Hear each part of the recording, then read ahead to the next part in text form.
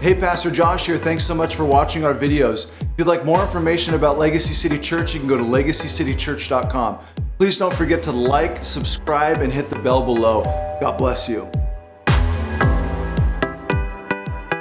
Well, our guest speaker here today is someone I've known for a very long time. I think I was just talking to him. I think we met when I was 19 years old. And I had hair back then. And I was a kid just running around, sloppy kid trying to figure stuff out.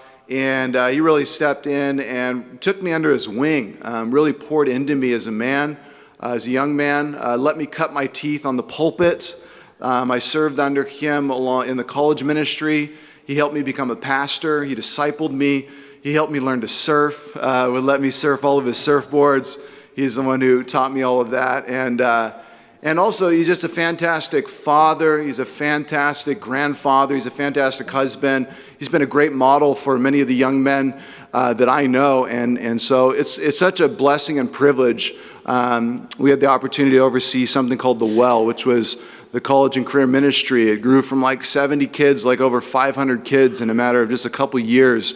And it was a huge party, a little revival that broke out. And Mike was in the back end really just overseeing and letting all these young guys just do all kinds of stuff. He's letting us drive the Ferrari for some reason. You know, he'd give us the keys, not literally, but, you know, you let young people give them a lot of rope and see what they'll do. And it was amazing to watch God's hand work there at Harvest. He's now the campus pastor at Harvest Orange County and has worked Harvest Crusades for decades. And again, is a great friend, mentor, and blessing to me. And so let's give a warm legacy welcome to Pastor Mike Jonker.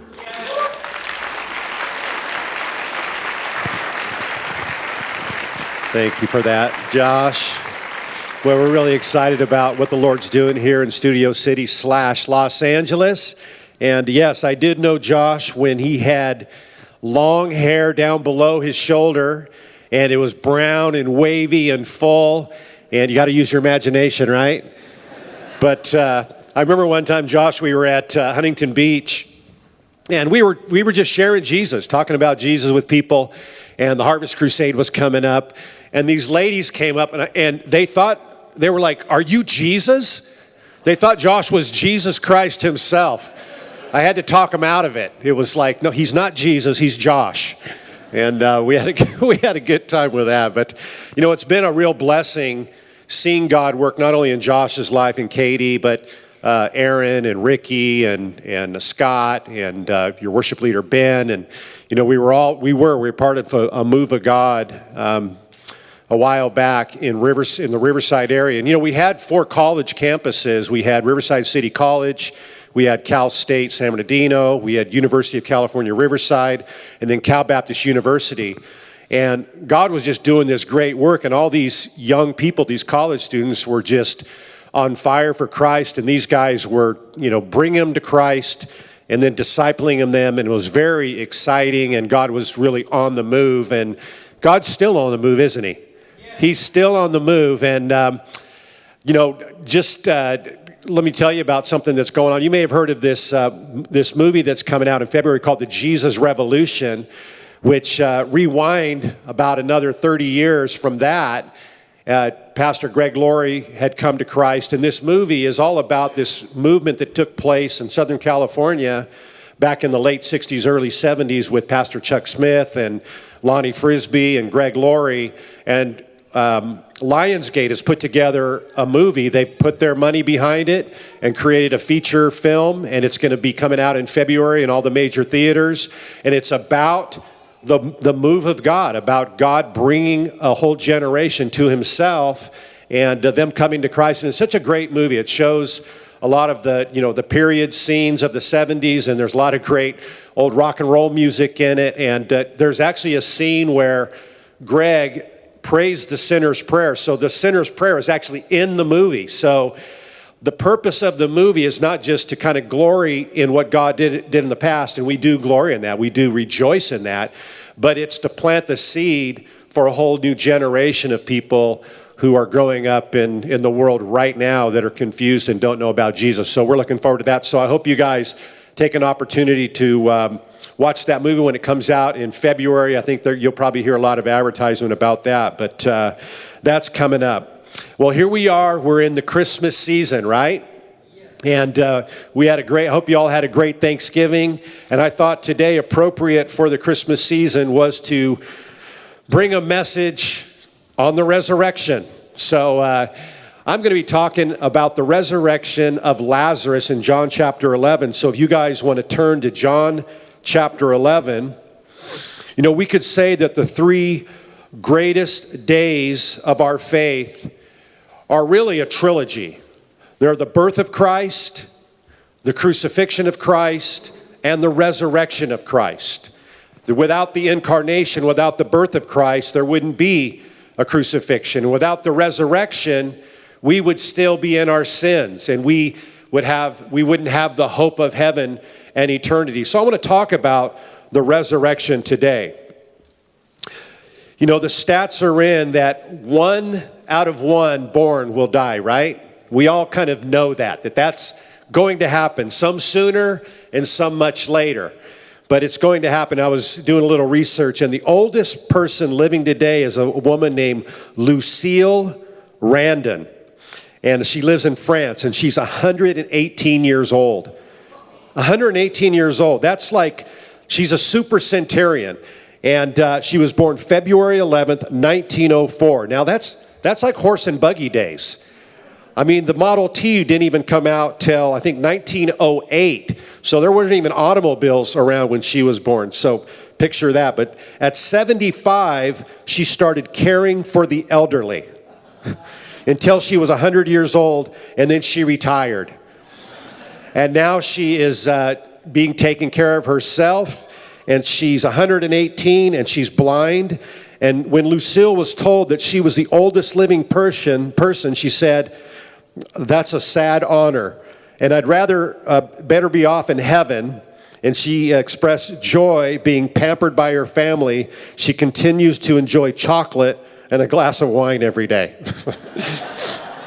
Now, the world's oldest man, because you ladies live longer than us guys, it seems like. The stats are in on that too. But the oldest living man is a guy named Juan Vincent Perez Mora of Venezuela. He was born in 1909. So he's 113 years old. And these are some old people.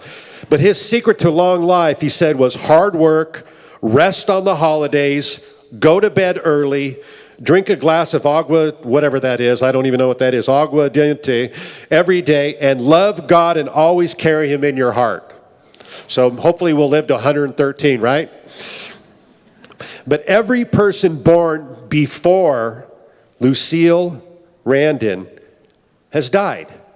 Every single person that was born before her has died. You know, Hebrews 9:27 says, "As it is appointed unto man once to die once, but after this, the judgment." And it's ironic and even tragic that many haven't planned for that day.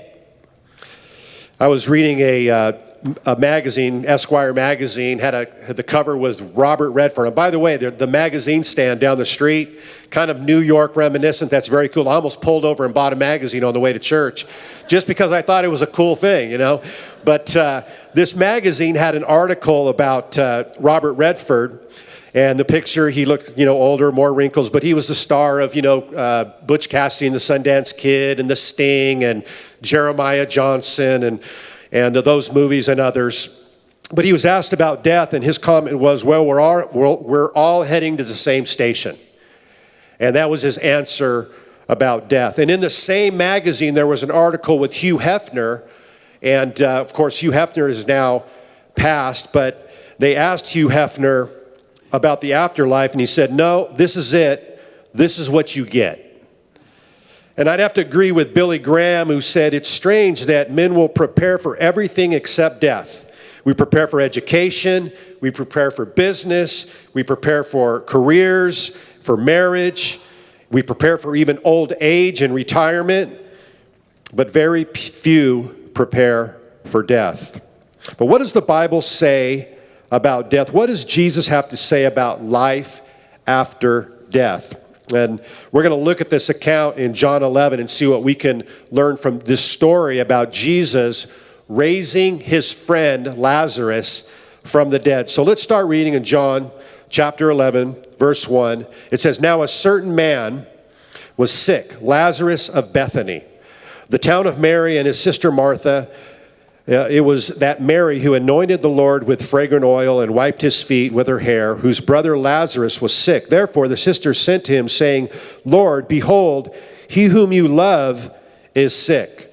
Now it seems like Jesus spent a lot of time with his family and was close with all of them, with both with Lazarus, Mary, and Martha. And they lived in Bethany, which was about 1.5 miles from Jerusalem.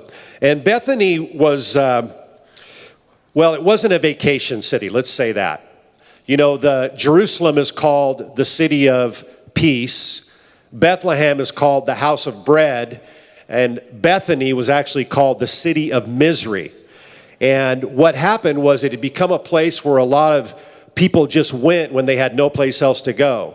So there were a lot of homeless, there were a lot of handicapped people that had gone there because back then they didn't have the ADA, they didn't have these things. And so there was just a tough town. And it seemed like Lazarus and Mary and Martha were almost guardians of the city.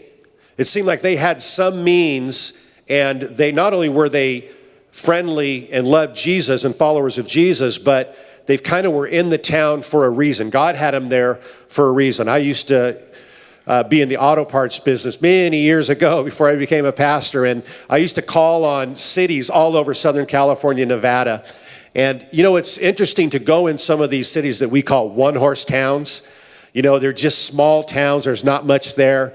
But it seemed like there was always people that lived in those towns that were just salt of the earth people.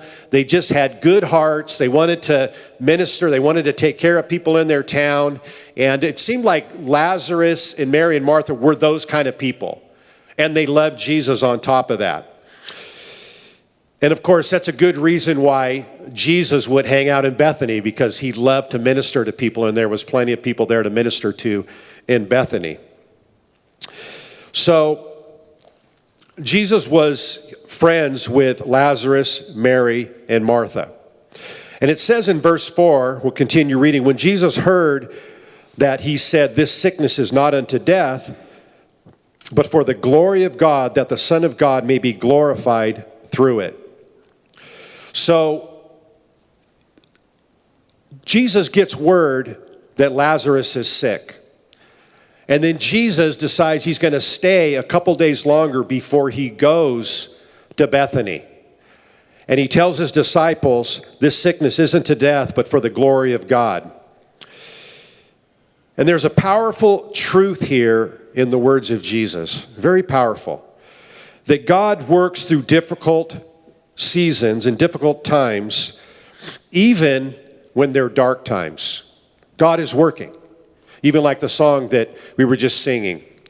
God was working. Here was Lazarus was sick, yet Jesus was holding off going to heal Lazarus because he had a bigger work planned.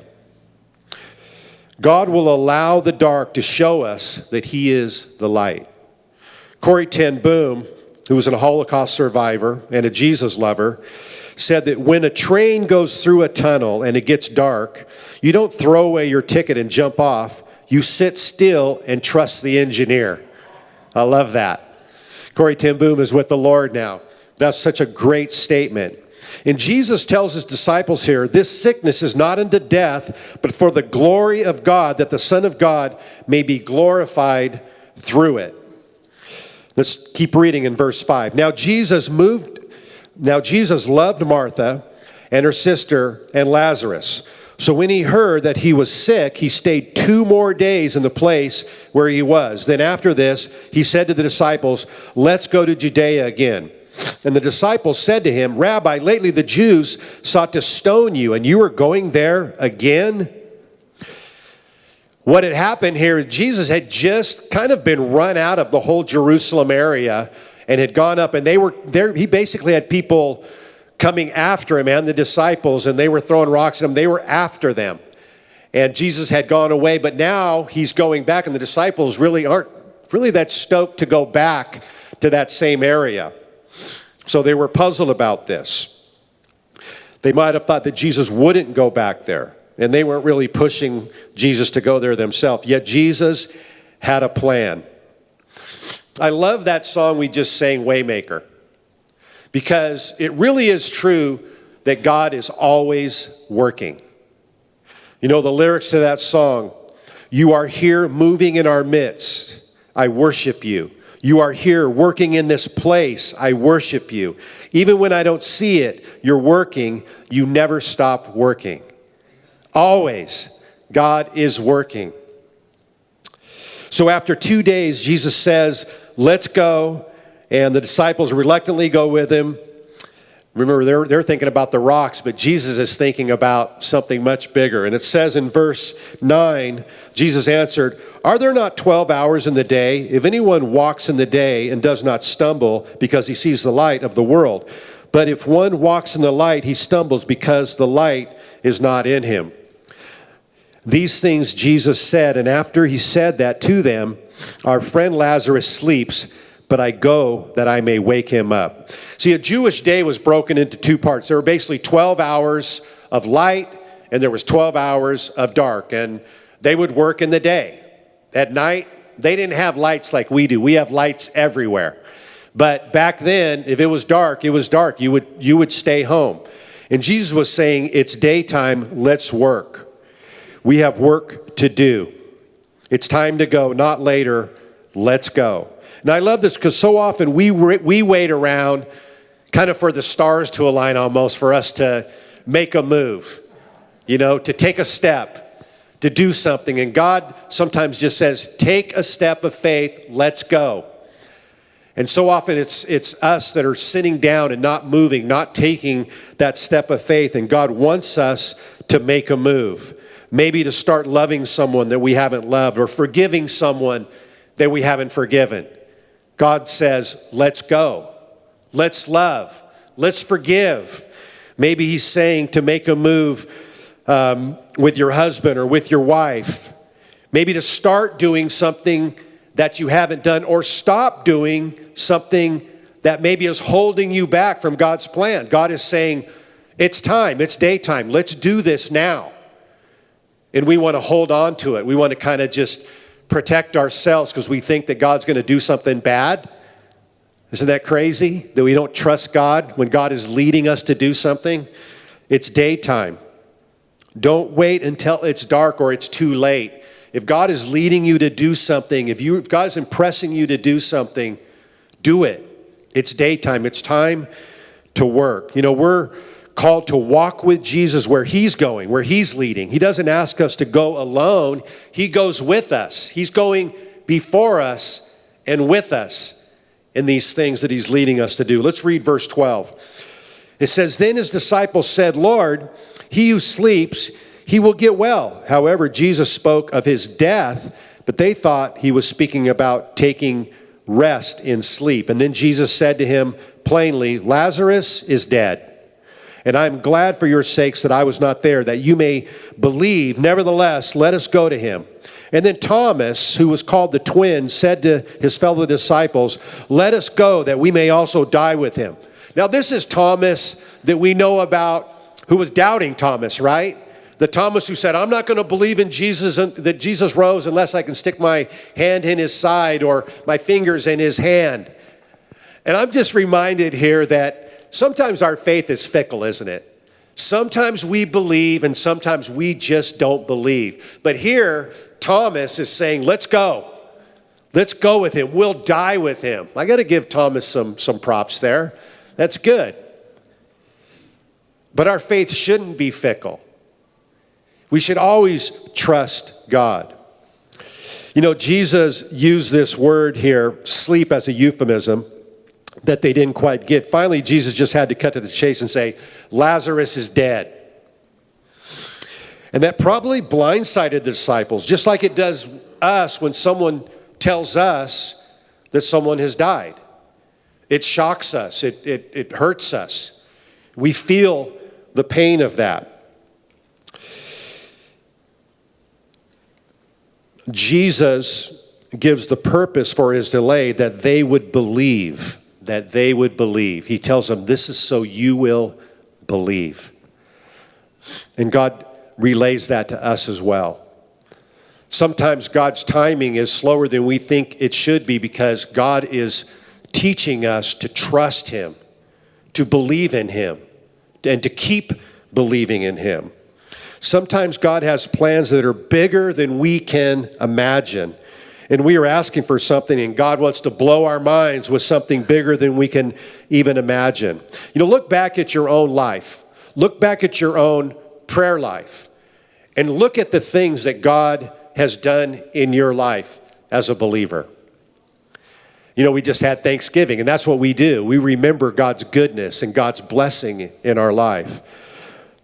But think about how God has done a work maybe in your wife or your husband or your child. Great praise report right here today, right, with Mark? I believe it was Mark. Yeah, great praise report. God is working, even we don't see that he's working. You know, we just celebrated Thanksgiving, and we can look back and thank God for the things that he's accomplished in our life. But there are things we're going through now. There are things that we're encountering that we're like, God, we're not really sure what you're doing. Are you working? Yes, he's working. He's always working. And why? So he can be glorified in that work as he brings us along with himself. You know, the last time I was here, I had, well, actually, you know what? I was just thinking about my own, Thanksgiving. And the last time I was here, my wife was here with me, and my mom was here with me too. And it was Mother's Day. And I think Josh was in Israel. And my mom was sitting right over here. Well, my mom is with the Lord now. She went to be with the Lord. But my mom was raised by two alcoholic parents. They were loving parents, but they were not good parents, and they were alcoholic. And they never took her to church. But they did, once in a while, drop her off at church on Sunday, which seems strange. You don't see these things happening these days, but back then, I guess people did that. Let's drop them off at church, and then they'd probably go drink or something. But so they dropped off this little girl. She was preteen, dropped her off at church. Well, at church, she got saved.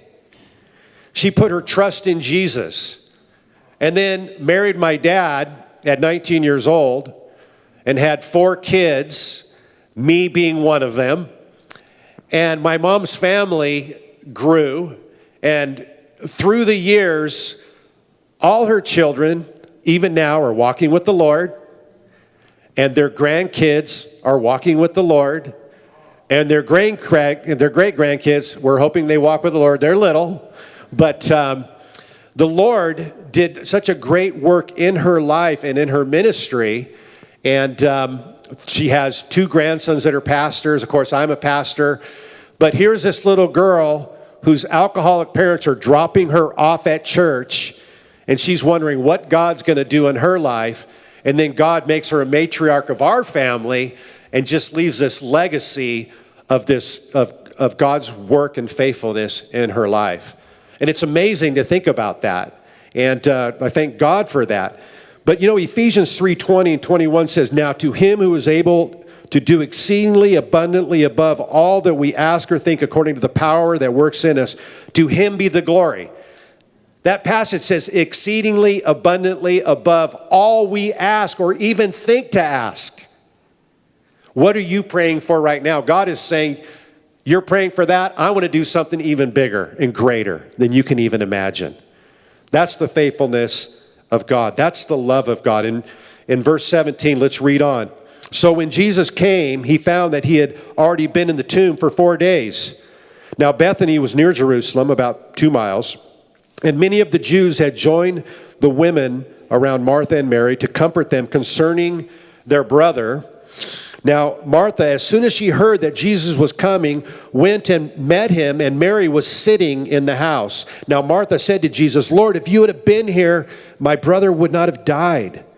But even now I know that whatever you ask of God, he will give you.' So here are these 2 sisters. They're grieving in the dark. I think it's cool that the town people had come. to comfort them. That was cool because grief is a lonely place. Grief is a lonely place. Maybe someone in here is grieving. And it's rare that we can share in people's grief, but we can share in their comfort. We can come alongside them and comfort them. Sometimes it's just being there. Sometimes it's just ministering them in some small way, just to let them know that you love them and care for them. And pointing them to Jesus, because 2 Corinthians tells us in chapter 1 that God is the God of all comforts, who comforts us in all our afflictions. God is the God of all comfort. So Jesus, well, I love Martha's faith here. She says, whatever you ask, Lord, God will give you. And Jesus said, your brother will rise again. That's a great statement, but she didn't understand it completely. He said, your brother will rise again. Verse 24, Martha said, I know that he will rise again in the resurrection on the last day.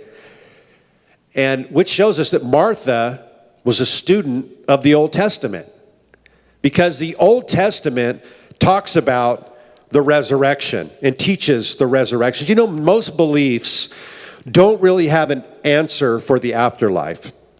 There's an obscure or an esoteric response, like our spirits live on someplace, or, you know, you become something else, you're reincarnated. And I've never really quite understood reincarnation, because like I was a dog and now I'm me, and maybe I'm going to be a cat and reincarnate. I mean, it's just, I've talked to people that follow a faith that believe that, and they don't even really believe it. They're like, I don't know, I just kind of just go along with it or whatever.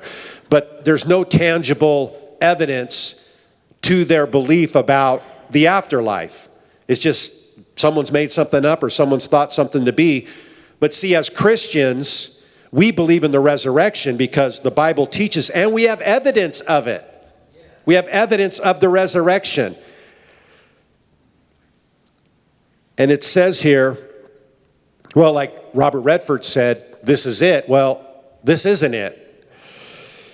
In the Old Testament, Psalms 16:10, David writes about the resurrection. He says, therefore my heart is glad and my glory rejoices. My flesh also will rest in hope, for you will not leave my soul in Sheol or hell, nor will you allow your Holy One to see corruption. You show me the path of life, and in your presence is fullness of joy, and at your right hand are pleasures forevermore. That's one.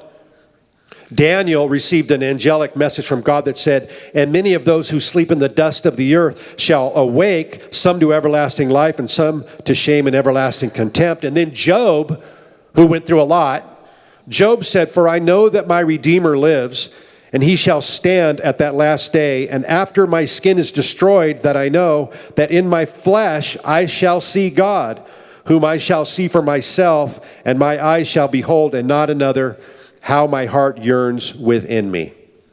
So Martha didn't have a problem with the resurrection. She believed in the resurrection. She just didn't know that Jesus was going to do something so incredible and amazing, like resurrecting her brother that day. And she didn't realize the victory over death was possible through Jesus himself. Through Jesus himself. Now Jesus shares these words that resonate and echo through all ages.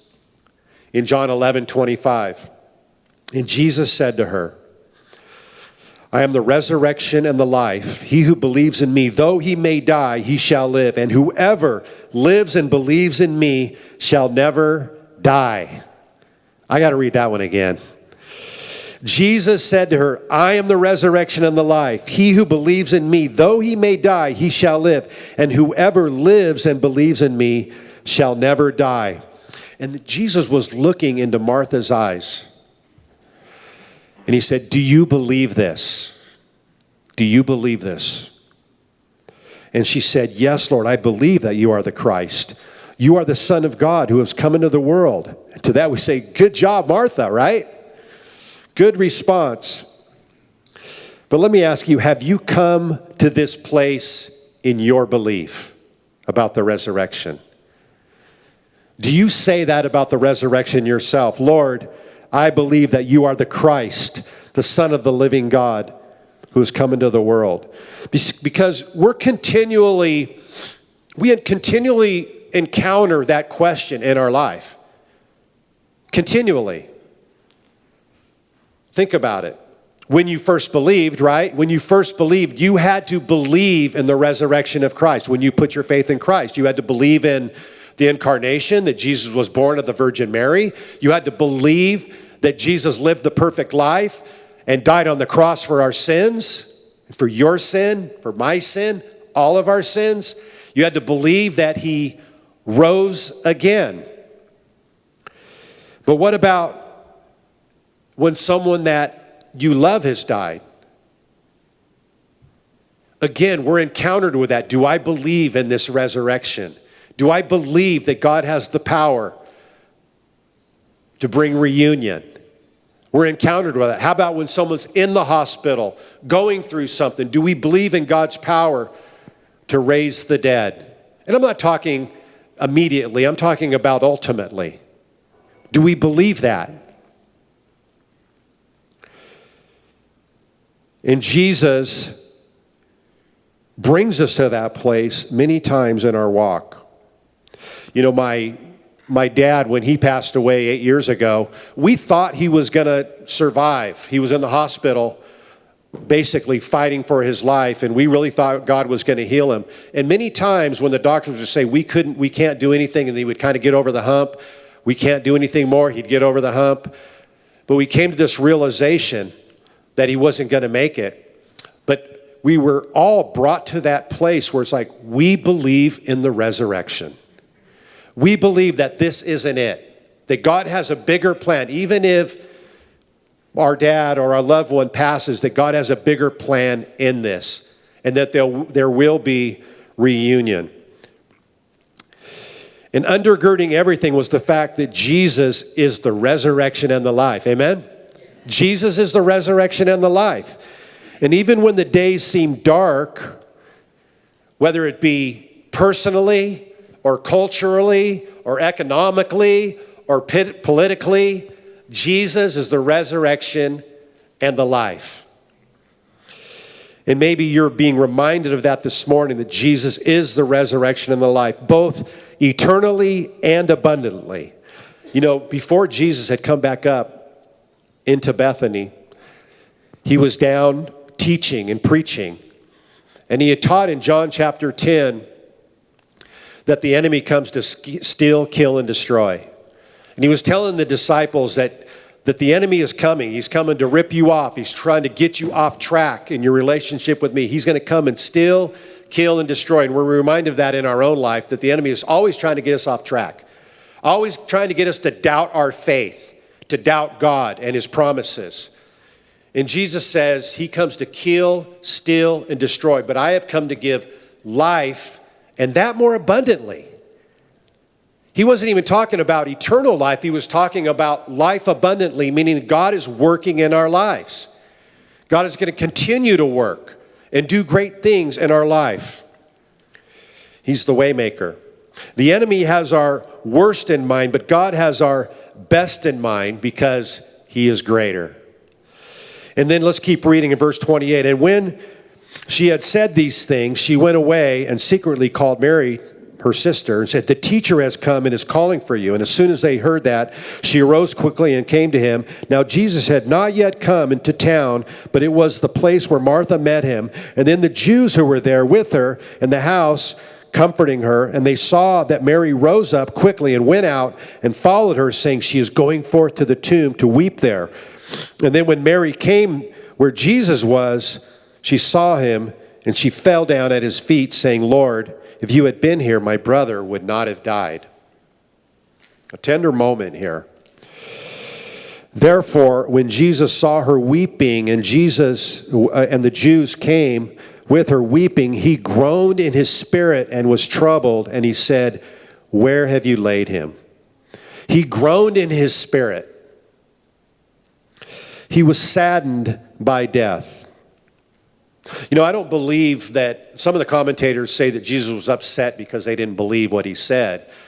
I don't really believe that at all. I believe Jesus groaned in his spirit because he was grieving with them.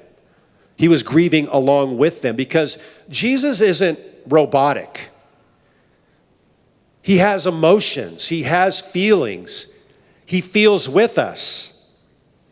In fact, Isaiah 53 says he has borne our griefs and carried our sorrows. Jesus isn't robotic. He grieves with us. He's with us in our sorrows like nobody else can be. He's right there with us.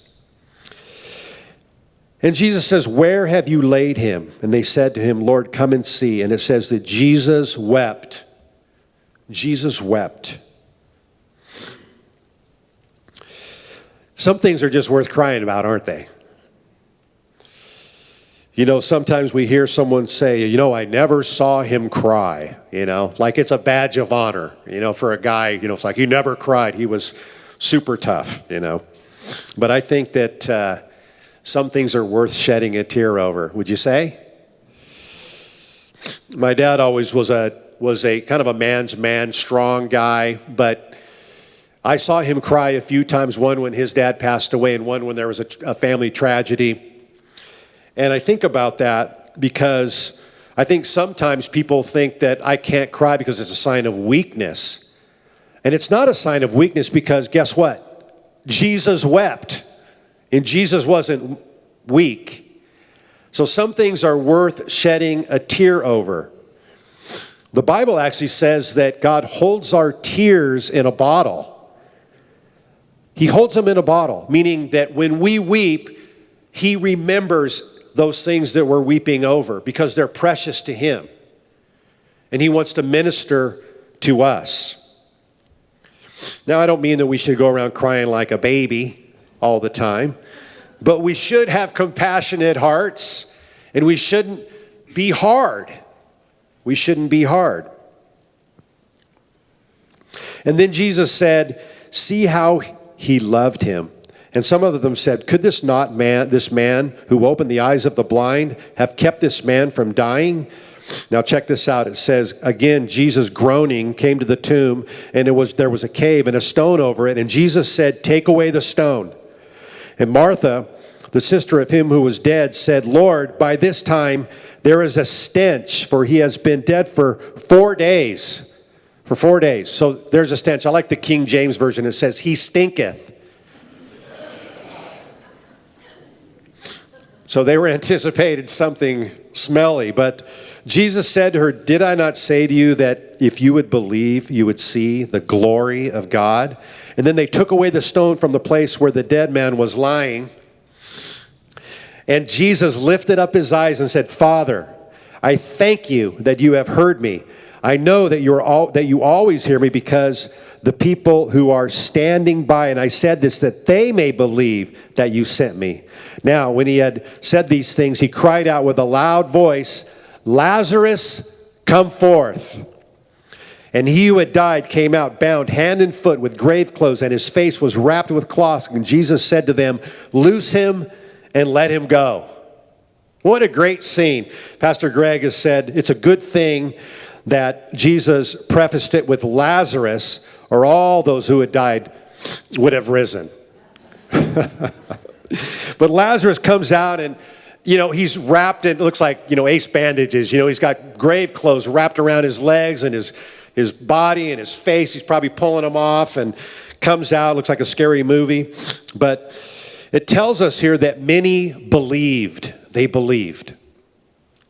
Verse 45, and many of the Jews who had come to Mary and had seen the things Jesus did believed in him. And some of them went away to the Pharisees and told them things Jesus did. So some believed and some didn't believe. Jesus did the impossible. He raised a man from the dead. He overrode death with his words. Rise. Jesus said, "I'm the resurrection and the life. He who believes in me, though he may die, he shall live, and whoever lives and believes in me shall never die." What does the resurrection mean to us today? Well, one, the resurrection proves that Jesus is the Son of God. He's the Son of God. He's God the Son. Romans 1:4 says, he was declared to be the Son of God with power according to the Spirit of holiness by the resurrection from the dead.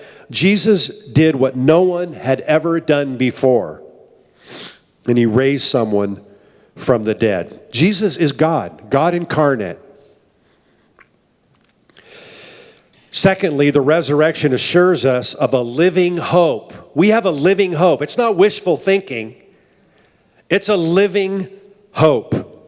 1 Peter 1:3-5 says, his abundant mercy has begotten us again to a living hope through the resurrection of Jesus Christ from the dead. See, our hope in life and death is rooted in the resurrection and the power to raise the dead. It trumps everything. It's grounded in the resurrection of Jesus Christ. We can hope. The third thing the resurrection secures is secures our justification. It secures our justification. Romans 4:25 says, he was delivered up because of our offenses, and he was raised because of our justification. See, when Jesus himself rose from the dead, he guaranteed that our sins were not only paid for, all of them, but that we are forgiven, and also that we would receive his righteousness. That's what happened at the resurrection of Jesus. He assured us that that was a proof that our sins are forgiven and that we have the righteousness of God. Our sin was imputed to Jesus, and his righteousness was imputed to us. You know, justification means that not only that we are not guilty, but that we are innocent. Sometimes we forget that. We like to carry around our guilt or our sin. Listen, this is so important. Because of the resurrection, Christ took all of our sin, all of our guilt to the cross. All of it. Yesterday's, today's, tomorrow's. It all went to the cross with Jesus, and he gave you and me his righteousness, that right standing with God. Just like you had never sinned. Just like you had done nothing wrong. And just like you had done everything right. Wow. It's like unbelievable, huh? It's like it doesn't even seem fair. It's not fair. But it's a free gift of God. That's what God has given you and me so that we can walk with him and know him and have that relationship with him. We walk in the righteousness of Christ because of the resurrection. And I got to stop thinking it's something that I can do. It's something that Christ has already done. And our response to him is to love him and thank him and live for him. You know, in the sports world, they make trades all the time, right? Basketball, baseball, football, and it surprises us, some of the trades that are made. And some people will say, this is the greatest trade. This is the greatest trade. Well, the greatest trade of all time was that Jesus took our sin and became sin for us, that we might become the righteousness of Christ in Jesus. That's the greatest trade of all time. And it's done. And there's no more trading. It's done. The next thing, the resurrection guarantees our bodily resurrection. 1 Corinthians 15 says in verse 42, so also is the resurrection of the dead. The body is sown in corruption and is raised in incorruption. It is sown in dishonor, it is raised in glory. It is sown in weakness and it is raised in power. This corruptible must put on incorruption, and the mortal must put on immortality. See, this is a hope that we have. This is the hope that we hang on to when we're going through the dark days, that there is a resurrection. And when these bodies are breaking down when we get older or whatever, that there's a resurrection. And that we're going to be incorruptible and immortal. So Captain America and Spider-Man and whoever, Superman, move over. We're going to be immortal. We're going to be incorruptible. I think that the imaginations of all these Marvel and, these people that create these comic strip and superheroes or rooted in the fact that we were made in the image of God and that we were created to be immortal, but we lost that because of sin. But because of the resurrection, Christ gives us back our immortality in Christ because of the resurrection. The fifth thing is that it provides us the power to live for Jesus daily. 1 Corinthians 15 says this, "O death, where is your sting? O Hades, where is your victory? The sting of death is sin, and the strength of sin is the law. But thanks be to God who gives us victory through our Lord Jesus Christ. Therefore, my beloved brethren, be steadfast, immovable, always abounding in the work of the Lord, knowing that your labor is not in vain." See, because of the resurrection, we can be steadfast. We can be immovable. We can be living for Jesus daily because of what he has done for us. We can live God's plans and purposes because Jesus has provided the victory for us. God allows some seasons of light and dark, but none of them are in vain. None of them are in vain, because we have the victory. So don't forget that and preach that to yourself, that God has a plan. God has a purpose, even in this. Even when we don't see he's working, he's working. He's working because of the resurrection of Jesus Christ. And maybe you came in here today and maybe you are encountered with that question, man, do I believe in this resurrection? Maybe you're sick. Maybe someone you love is sick. Maybe you're just going through a heavy trial right now. Or maybe you don't know Christ at all. You haven't believed. And Jesus asks you the question, like he did Martha, do you believe? You'll see the glory of God. Let's pray. Heavenly Father, we come before you and we thank you for your word. We thank you for sending Jesus, and Lord, we're going to celebrate his birth all month long. But Lord, we remember the resurrection and all that has been given to us because Jesus, you have the power over death. You could speak and we live. Lord, we just thank you for that. And Lord, I want to pray for those who are facing that right now, facing that challenge, Lord, of believing in you, that they would just put their trust in you and believe in all that you have for them, that you are working, even when they may not see that you're working, because you love them, you care for them, and are there for them. We thank you for this time in your word and ask for your blessing on the remainder of our service. In Jesus' name, amen.